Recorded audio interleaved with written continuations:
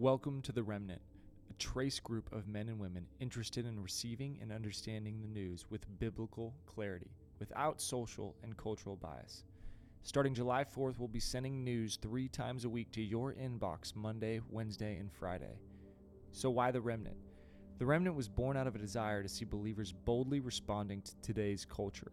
In a day where compromise is as common in the church as it is outside, we saw a desperate need for believers to be equipped, inspired, and charged to stand firm in the faith, unwavering in the face of cultural condemnation, cancellation, and persecution.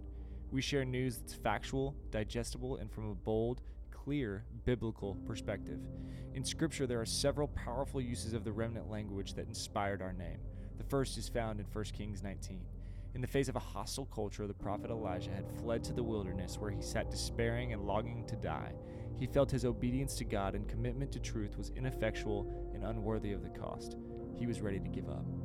In the wilderness of Judah is where God reminded Elijah that he is not alone among men as a true follower of God, having reserved a remnant of 7,000 whose knees had not bowed to Baal. That's found in verse 18.